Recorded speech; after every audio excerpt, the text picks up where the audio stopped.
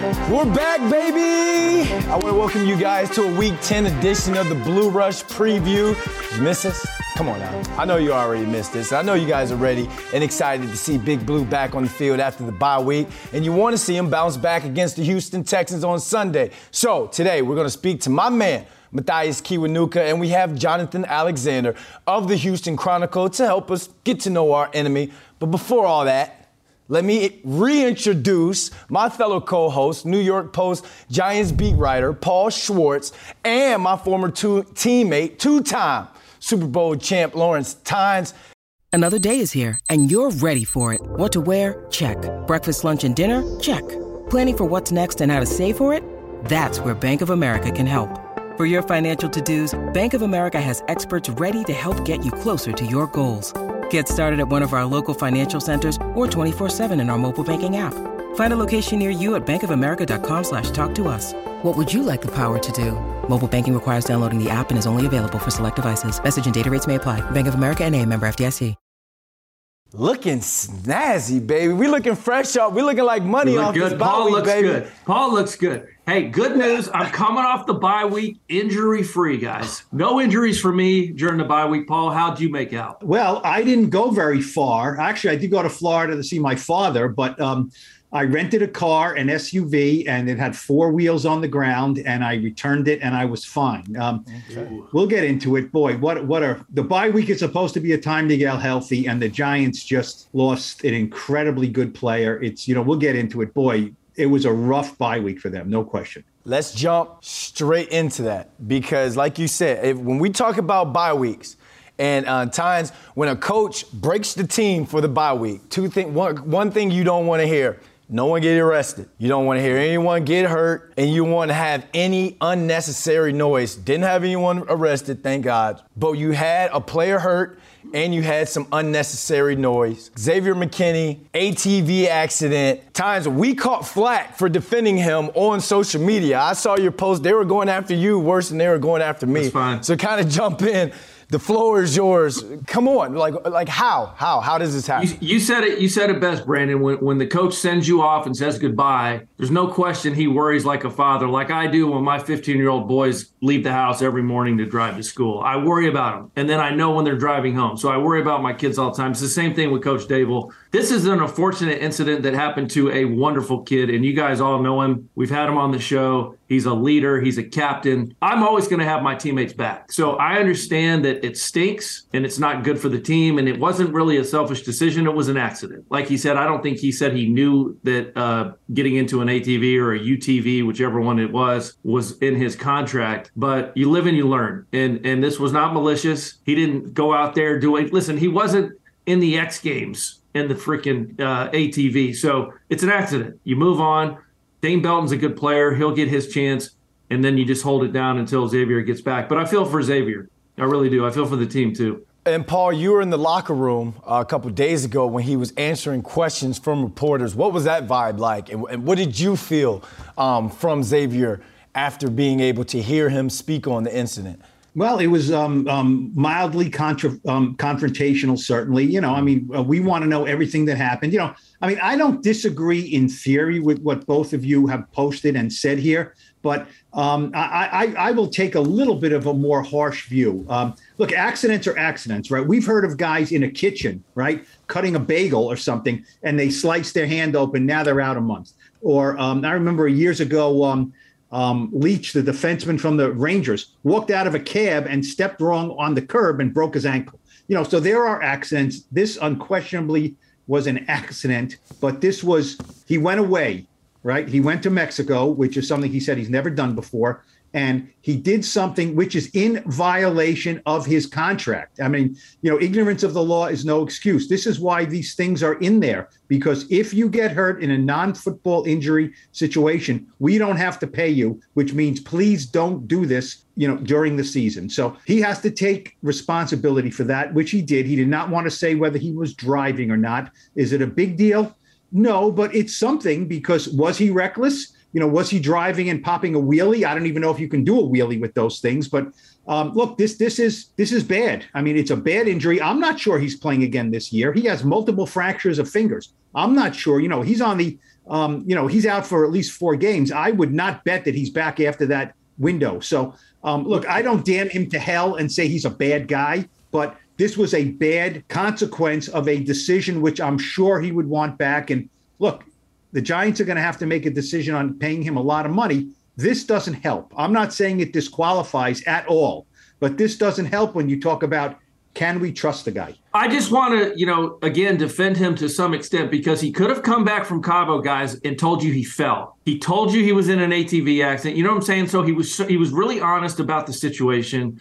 I just think, you got to take that for what it is. He did everything right. He's gonna be fine. I think he does play this year. I'm not in that camp that thinks he's done for the year. He broke his hand. If he has to play with the club on, put a club on. We've all seen players do that. But let's just see what Dane Belton can do. I'm just happy he's okay.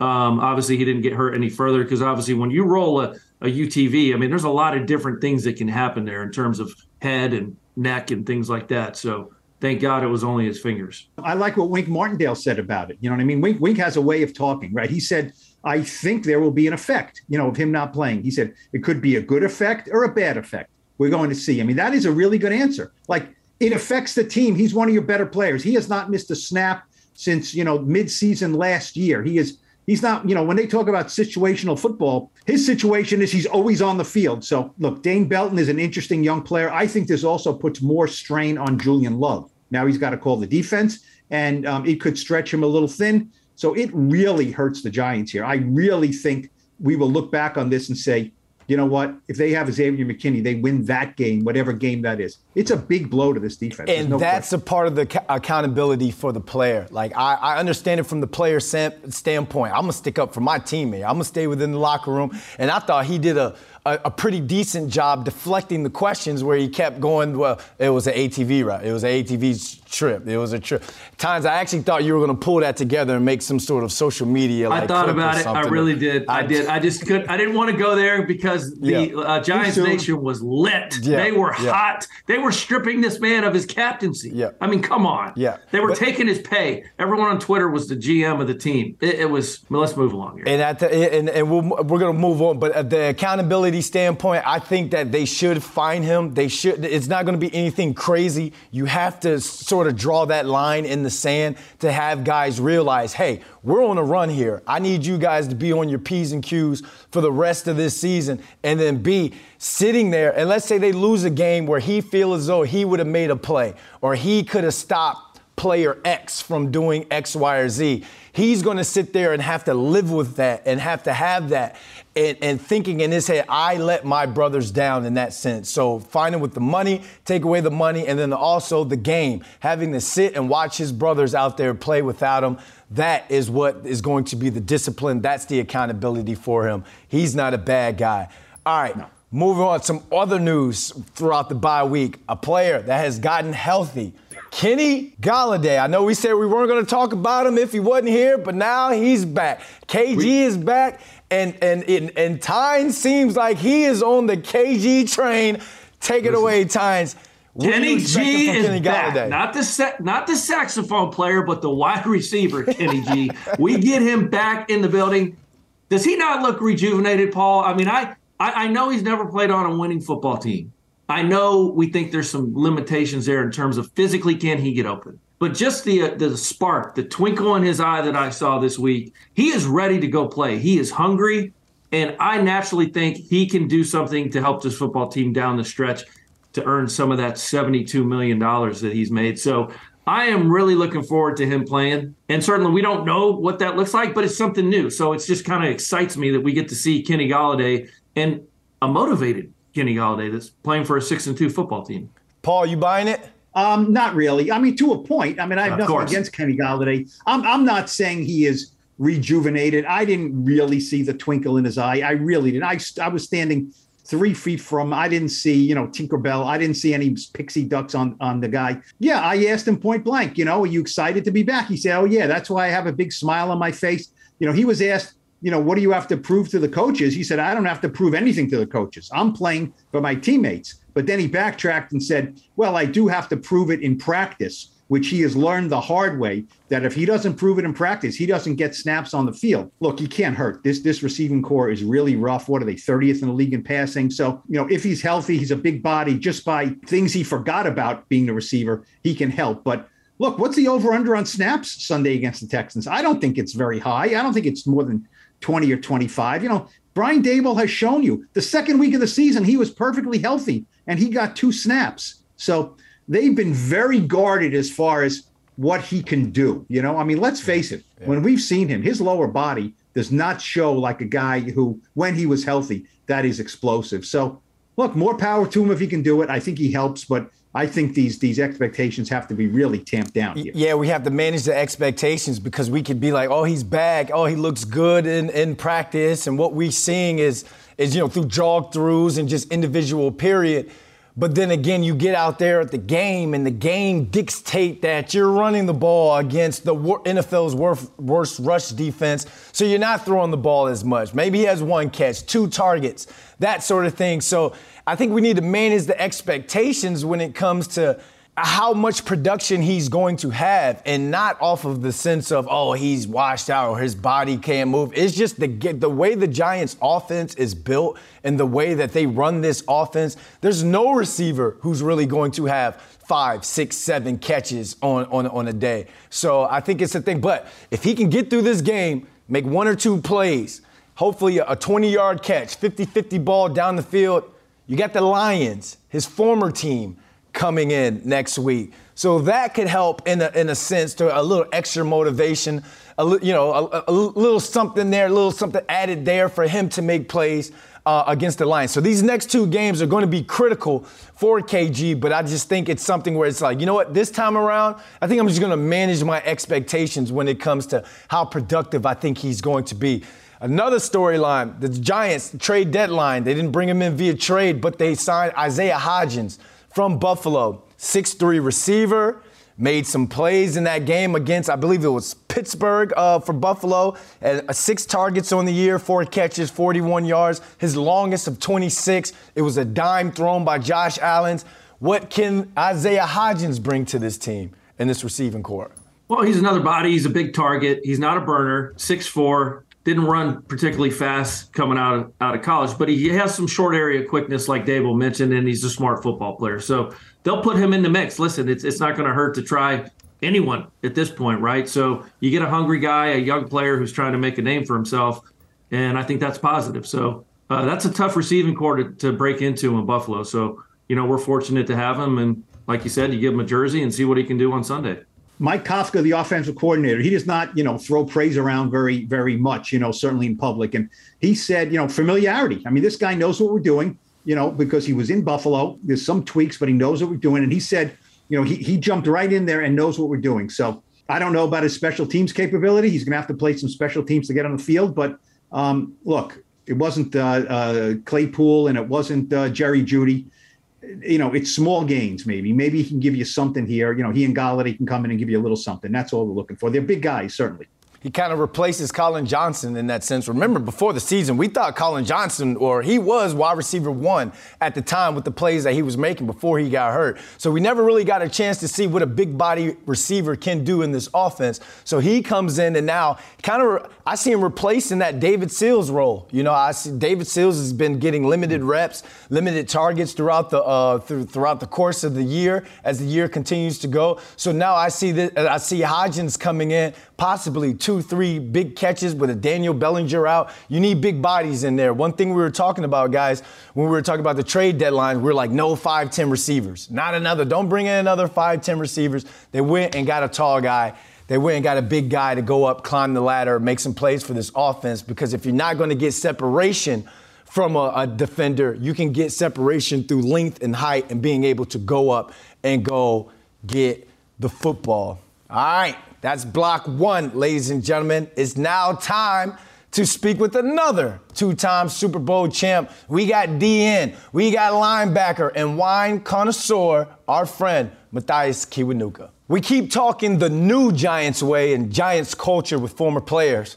This guy was a first-round draft pick out of Boston College and a 2-time Super Bowl champ. Let's bring in Mathias Kiwanuka, baby. And you know what? We're honest on this Blue Rush on this podcast. I said second-round draft pick on the first take. Kiwi stopped us and was like first-round draft pick. My bad, Kiwi. My bad. I snuck in there, man. 32. I just made it. It's all good though.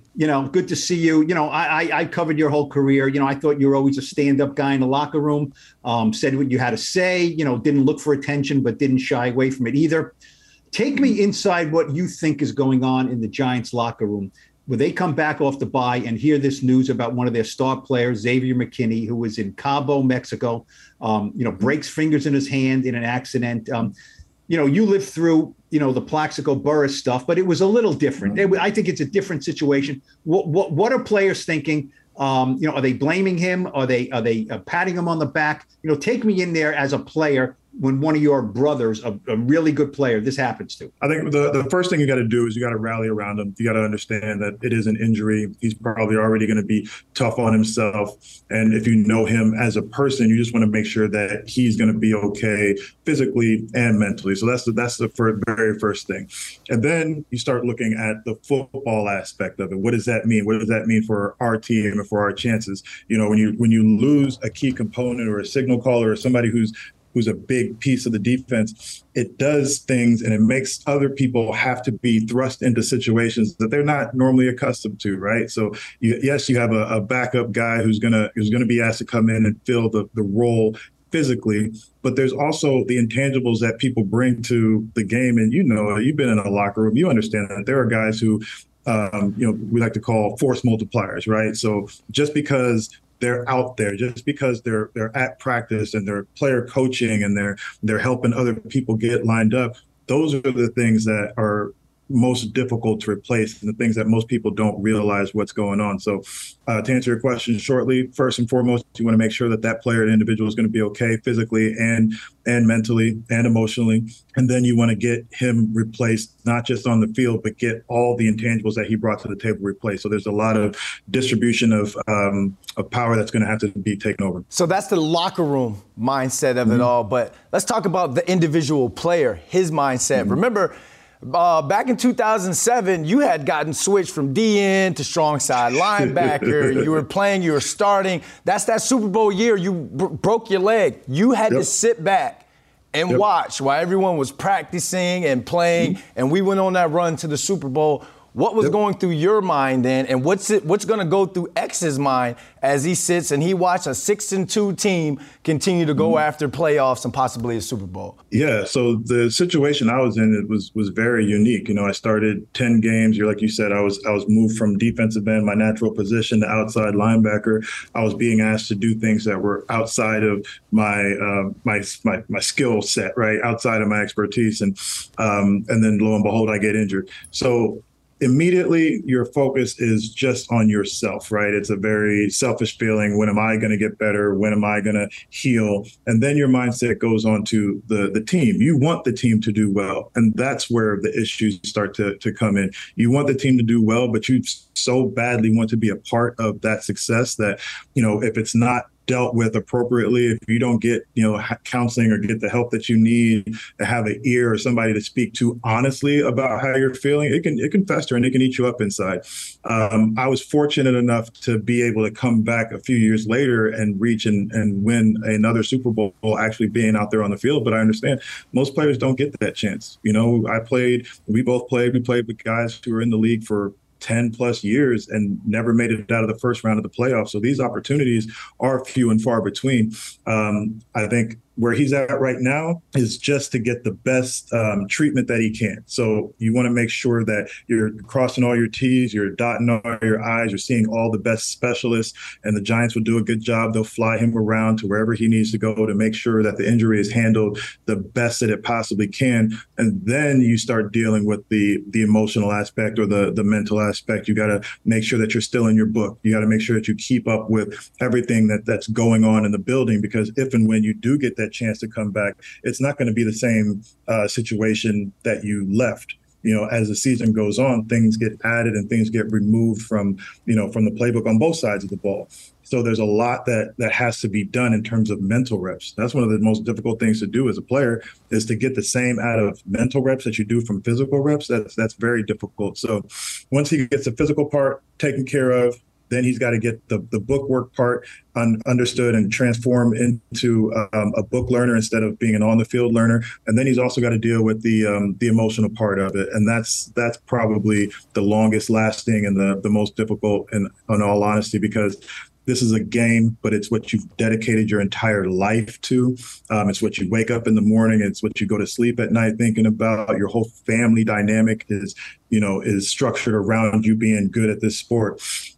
So it's very difficult. Dang, Kiwi, that was like a speech off that show on American, bro. That's a CW TV show speech right there. I like it, man. I'm going to play you in your biopic, man. Go ahead, Paul. I'm sorry, man. Yeah, that's all right. Matthias, this is before your time. I used to ask the former Giants general manager, George Young, who does this player remind you of when he was drafted, right? And he would say, I don't believe in reincarnation. I'm not saying this guy is this guy because it puts too much pressure on that guy, okay? So I'm not saying Kayvon Thibodeau reminds me of you or maybe a little OC, but he's long. What have you seen from him? He missed the first 2 games. He's played pretty well. What have you seen from him? Because that's your position, outside linebacker, defensive end. And is there a risk of frustration because his numbers are not there? And he was a high first-round pick, right? So we're going to start looking at him and saying, well, he's only got this many sacks. He's only got this many sacks. What's the vibe there that you're sensing with Kayvon? I think when you look at him on film, a lot of the components that you just can't teach are there, right? So he shows up in big games when the pressure's on. He has a tendency to perform, and that's something that either you have it or you don't.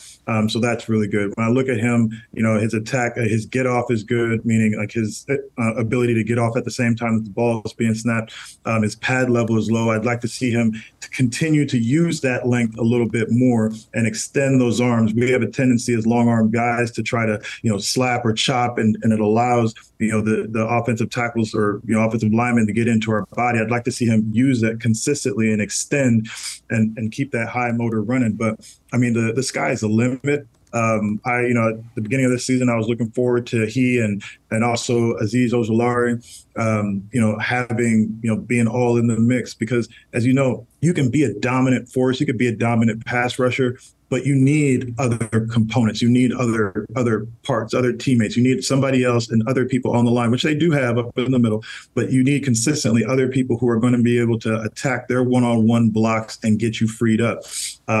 So right now, I wouldn't put so much emphasis on the numbers. This is one of those seasons where it's like, hey, listen, come in, give us your all, and let's get this team to where we need to be. And then individually during the offseason, that's when you go back and you look at every single play and say, what could I do different here? What could I do different there? And I think, he's got a huge ceiling. So he's in a good spot. Kiwi came on dropping dimes, man. I wish we had more time to talk to you, bro. And congratulations with Wandering Wines, your wine company, everything you're doing off the field, man. You are the Giants way. You are Giants culture. And thanks for taking the time out for joining us. Thank you. Thanks for having me on, guys. Kiwi, appreciate that, big homie. And congrats on the wine. The way we're dressed right now, we should be sponsored by Kiwi's Wines, man. We're looking good. All right. Halftime's over of the Blue Rush preview. We've made our adjustments. It's time to get to the nitty-gritty of this game. My personal favorite section. It's time to talk some X's and O's. Let's get to some key matchups for you guys. Paul, you go first. Jump right in. Well, first of all, Giants versus Giants, I think, is a key matchup in this game. Yeah. Should, right? Should is a dirty word, right? You guys were in locker room, should. We should win this game. We should be able to score points. We should be able to shut down their running game, things like that. The best teams in the league, should is something that you attach them. Should, I'm not so sure the Giants should. They've earned that yet. But this matchup seems pretty simple to me. The Giants don't intercept the ball. Mills has thrown, 9 interceptions, 8 interceptions, something like that. It's all about the run. It's all about stopping Dameon Pierce. He's a good runner. Wink Martindale said, very funny. Wink has a great way of saying things. He said, I don't know who did something to this guy or said something to this guy, but he is angry. He is so angry. He said he might be the angriest runner in the league. And then, of course, he mentioned Earl Campbell, which, is kind of a non-starter for me and those of us who remember Earl Campbell. But he said, and I asked Dexter Lawrence about it too, hard runner, angry. Kind of reminds you who the angry runner, I'm sure you guys would agree. Ahmad Bradshaw was always angry, right? Always ticked off, ran angry, ran like, someone stole his clothes and he wanted to, run through him or something like that. So this Giant run defense is not great. They've struggled, with their inside linebacker play. So that is the key. You have to make this team as one-dimensional as possible, and that's dealing with this guy, Pierce. Tackling, he will break tackles. There's no question about it. He's a tough guy. That's the matchup for me. Make Mills throw the ball because, Pierce can do damage, and guys like Kenyon Drake. There are guys who've done damage against the Giants. They can't let that happen. There's no question, Brandon. It's our run defense against Dameon Pierce. If he gets going, there's going to be trouble. Because they do have some explosive wide receivers in terms of speed. Philip Dorsett came along, had a really nice game last week. I know he was a first-round pick 7 years ago by the Colts, but he does have speed. Cooks has speed. Nico Collins is a nice player, and they've got like 18 tight ends that they throw the ball to. But you cannot let Dameon Pierce get going. And that is the one thing, hopefully, the Giants looked at during the bye week and said, how do we fix this run defense? Because it is leaky. And it shouldn't be that way. And naturally, you don't want to go to the linebackers, but the D-line has to get penetration and get upfield. And they did a nice job. Listen, to be honest with you, right before the bye, they did a really nice job against Kenneth Walker overall, when you look at kind of what he's done since he's became the starter in Seattle. So you can't let the run game get going. If that gets going, there's going to be trouble. There's a lot of play action. There's a lot of things Mills can do. Mills is, unlike Lamar Jackson, Mills is 0-7 against the NFC, where hopefully he gets to 0-8. Lamar Jackson had never lost to an NFC team. Davis Mills has never beaten one. But that run game matchup on both sides, actually, of the ball is going to be the tail of the tape, if you will. We can't lose to Davis Mills. We can't let Dameon Pierce beat us. Going back and looking at the Eagles game, Texans versus Eagles, I think this is a huge opportunity when it comes to our matchups and my favorable matchups for our tight ends. We got some good news on Daniel Bellinger. He's not ready to go, but Chris Myrick and Tanner Hudson, Dallas Goedert, and I understand, I'm not saying they are Dallas Goedert type caliber of player just yet. Dallas Goedert, 8 catches on 9 targets, 100 yards, and a tug. 7 of those catches were first downs. Now, we don't have the tight ends that can get yak like him, but we have tight ends that can catch the ball. The Houston Texans linebackers are showing, and safeties are showing, they can't cover an athletic tight end that can catch the rock. If I see them coming in with the worst run defense in the NFL, trying to stop that run, Kafka and this Giants offense is going to have to throw them out of an 8-man box. I see them by being creative with the tight ends and making sure you get some sort of favorable one-on-one for them. You tried it with the receivers against the Seahawks, and it didn't work the way they wanted the first 2 possessions of the game. We have to start fast, but I see the tight ends absolutely being a factor this game. And I know we got predictions later. I didn't throw that in there, but I think the tight ends will have over 5+ catches in this matchup, in this game, because they have to be able to burn the Texans when they stack that box. And we haven't been able to do that throwing the ball downfield. And it's just one of those games. It's the Houston Texans. I understand they're 1-6. Ignore the record. We have to continue to win games. We can't let this game slip. So you talked about some of the Houston's weapons on offense. Let's flip it. Let's talk about some of their weapons on defense. How are they going to match up against the Giants offense? They don't stop the run. They just don't stop the run well at all. What are they, 30th in run defense? And so are they 30th or last? Are they last in run defense? Dead last. Yep. Dead last. So, one thing just before I forget that I would be remiss if I didn't say, talking about the Giants run defense, Nick Williams is out for the year. And he was probably the guy who gets spoken about least of any starter. He started 7 of the first 8 games. He is out for the year with a biceps injury. And so that is another hole they have to fill as far as, plugging the run on defense. Brian Dable said, and maybe and Wink Martindale said maybe Jihad Ward can move inside in certain situations, but that is an issue. I think as far as the tight ends, I'm not so sure the tight ends are going to have a big game here. I just don't see them having that kind of capability. But maybe a big receiver like Kenny Golladay, who we mentioned, maybe they can use him more on slants and things like that, and he can be the big body. But look, it's 26. It's 26 right, 26 left. A little Matt Breida when 26 needs a break. The Giants. They're rested. They're ready. Run the ball, these guys. Run the ball, these guys. And maybe Mike Coughlin comes out throwing the first series just to get them on their heels. But run the ball, wear them down. See if the worst run defense in the league can stop. Probably the best running back in the league. But Paul, Seattle had one of the worst rush defenses in the NFL, and we couldn't really get 26 going. So if it's just 26 left, 26 right.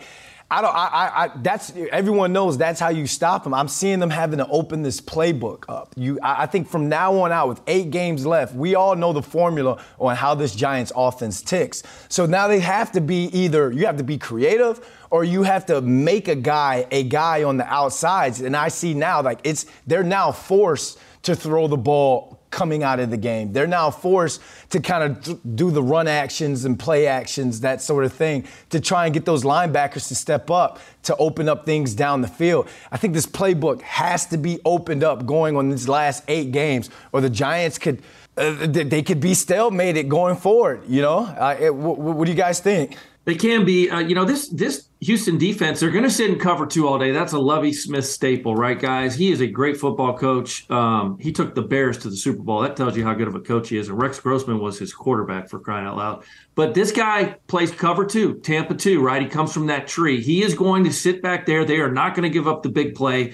They have a great young player. Stingley was the 3rd pick of the draft. Petry's another nice piece, the safety. The thing you need to look at when teams come play the Giants, guys, they are going to come in and stop the run. That is what they're going to do.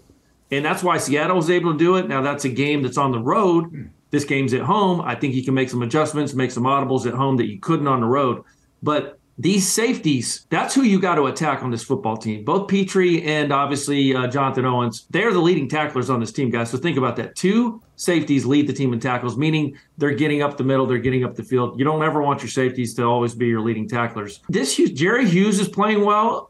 We can't discount what he did against a great Eagles offensive line last week. I mean, he had a couple sacks, a lot of pressures on Jalen Hurts. So you do have to run the ball, but naturally I would like to see the Giants get after it in the passing game. They're going to have to throw the football. And we've talked about that all season long. They're going to have to mature. They're going to have to get creative, and they're going to have someone who can make plays. And, Slayton's trending that way. If you kind of look at where Slayton has been since he came back, he's trending 50, 60, 70-yard type of guy a game, and that's going to help. Paul, final thought. Let's don't forget, we talk about the running game with Saquon. What about the quarterback? What about number 8? The Seahawks did better than any team in the league.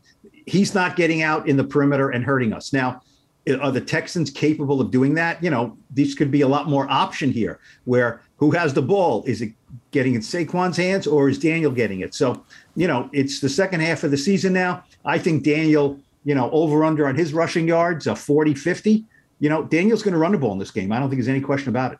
All right, you just heard from the Blue Rush preview, offense and defense and special teams coordinator, on how we think the Giants need to attack the Texans. But let's flip it. How do we think the Texans are going to attack the Giants? I got a chance to speak with Jonathan Alexander of the Houston Chronicle to see what the Texans are thinking in this week's Know Your Enemy.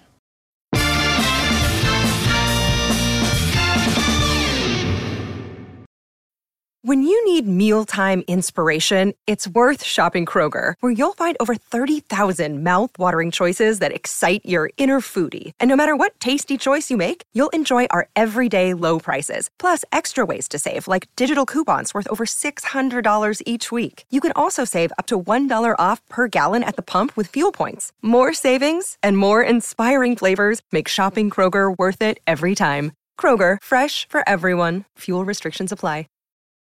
It's Giants-Texans in a Week 10 matchup, fresh off the bye week. He covers the Houston Texans and the NFL for the Houston Chronicle. He is Jonathan Alexander, and he's here for our latest edition of Know Your Enemy.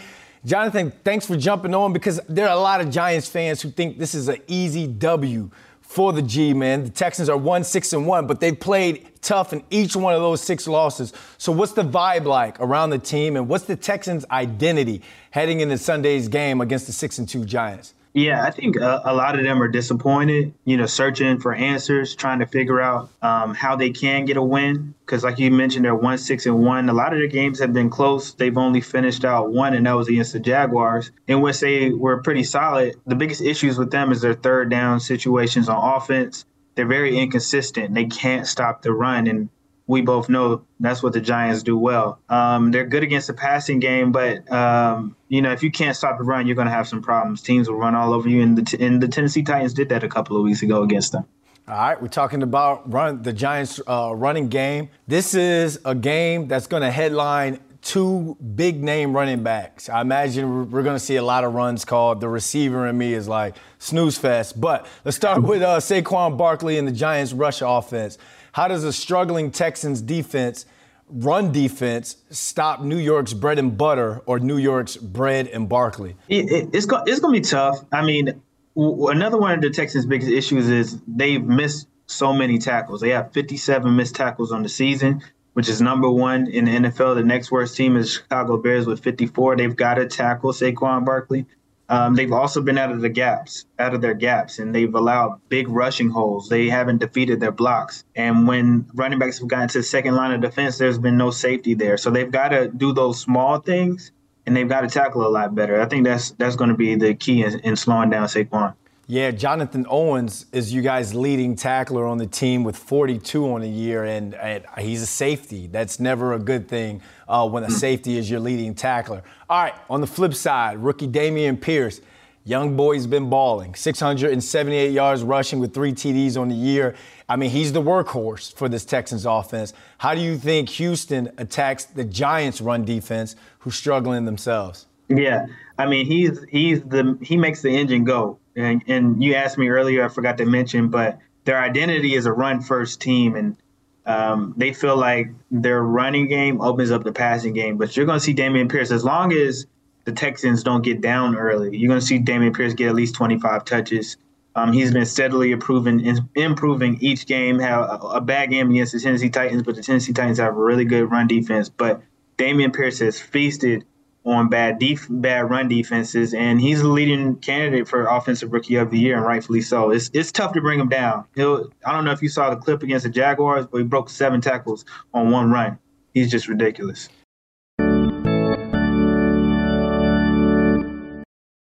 All right, thanks again for that, Jonathan. Can't wait till H-Town gets up here on Sunday. Paul, he'll be in the press box. We got to stop by and say hello to him. All right, you know what time it is. Time for them predictions. Predictions, for those of you who don't understand my lingo. You guys know it. I'm going to give the over-under. You give me the over-under, and you tell me why with a quick point. All right, Dameon Pierce. He's like a Kenneth Walker out there. The rookie's been balling. I'm going to put his rushing yards at 89.5. What sayeth you? Tynes, go. Yeah, this is a no-brainer for me. He's averaged about 100 over his last 5 games. So the Giants obviously have not stopped the run this season. They're giving up around 137. I like Dameon Pierce to get going. Again, not a big deal. If he goes for 100, that used to be a death sentence in the NFL, but I certainly think Dameon Pierce goes over 89.5 yards this Sunday. I think over as well. See, here's the deal. Can the Giants get a lead and maintain a lead and make them not run the ball? We haven't seen that, right? We've all seen it with some of these teams where all of a sudden it's the end of this, late in the second quarter and you're down by 17 points or 14 points. It's like the offensive coordinator panics. I can't run the ball anymore. So can the Giants do that? They haven't been able to do that. Until they do that, I don't think they can. So I'm going to say over because I think, they're going to be able to hand the ball to Pierce, pretty much for 4 quarters here. Same. I think it's going to be the over. Again, I think this is going to be a close game. This is just Giants football. They're not built to blow anyone out. And Houston's going to continue to do what they want to do in the sense of getting the ball to Pierce and trying to control the clock.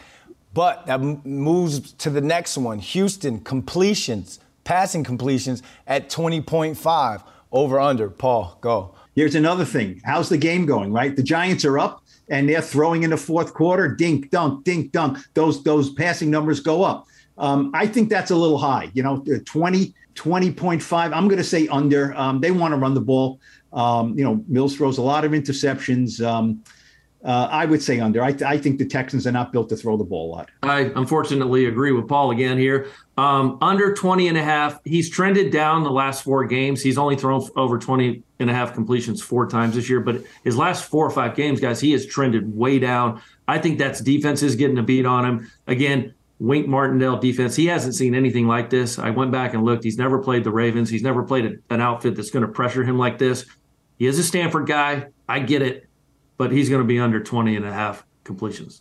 I'm going to go with the over. And I know I'm kind of contradicting myself, but at the same time, just the way that we know to stop the Giants is loading the box up, stopping the run. It's the same thing with the Houston Texans. I see them at the same time, though, trying to throw a little short, quick game, 3 steps, getting the ball out of his hands.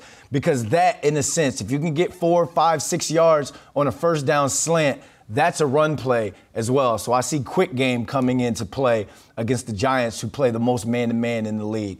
All right, next up, Houston, points, 19.5. Can they score 20? I don't think so. The Giants give up just under 20. The Texans average 16.5.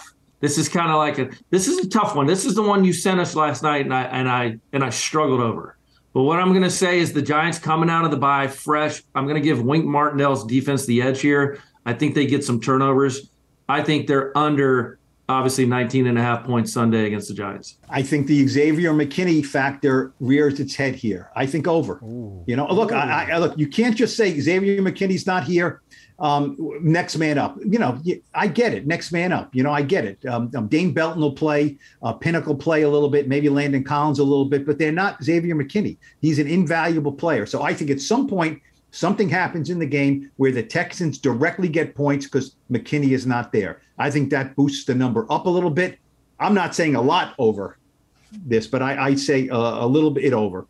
20 points, okay? So half a point, I'll say over. I say I'm going to go with the under on this one. I got them only scoring 12 points, and that's 4 field goals. I see what you're saying about that, the McKinney thing coming back to haunt us. But I see that big play happening and the Giants' defense getting a stop. It's no longer bend but don't break. It's bend and don't wink, because Wink is out there when it comes to them turning the ball, the offense, when they turn the ball over and they've had short fields against the Giants' defense. Giants have forced teams to 3 instead of touchdowns. I don't have the statistics on that, but I read that the other day. And it's, anytime you can force a team, especially with the struggling offense like the Texans, to 3, that just helps. I see them only scoring 12. Let's flip it over. And this one, I need this. I need to hear you guys for this one. Daniel Jones, 299.5 yards passing. I don't care who goes first, but talk to me nice. But when I saw this, Brandon, I said, did we somehow sign Plax, OBJ, and Victor Cruz in the bye week? Because 299, Daniel's done this 6 times in his career, okay? 5 times in 2019. He's only thrown for over 300 yards 1 time since 2019, and that was last year against the Saints when he threw for 402. I don't think we're going to have to throw the ball that much. So naturally, I'm going to go under 299 yards for Daniel Jones. It's been a while since he's done that. And we're going to run the ball 200, 220, 230, something like that. I like that kind of game for Daniel. And then getting the running game going. So I'm going to go way under 299 yards. I love the optimism, though, Brandon. Come on, Paul. Talk to me nice. Give me something No here. way. Okay, here's why we have to not let former wide receivers make these numbers, okay? We have to take it away from Brandon. He is not an innocent bystander here. When I got this, I said, well, he must be 199. He must be, I don't think 199 is a no-brainer. 299 against the worst rushing defense in the league. You must be expecting Kenny Golladay to pull a Victor Cruz here and catch a swing pass at the goal line and run 99 yards because if they do that, if they get a 99-yard reception, I think they can go over 299. Other than that, this is just the former receiver looking at the game and saying, I'm open. Throw me the ball. I'm open. Yeah, that's the Jets receiver, former Jets receiver. Just give me the damn ball. But darn, I got to go under as well. I'll put it in there just to see if you guys, would tickle my fancy a little bit. But yeah, it's going to be under. They're just not built for that. They just want to win games. I get it. All right. So here we go. Since we're not going to throw for 299, Giants rush attempts at 29.5. Can they run the ball 30 times?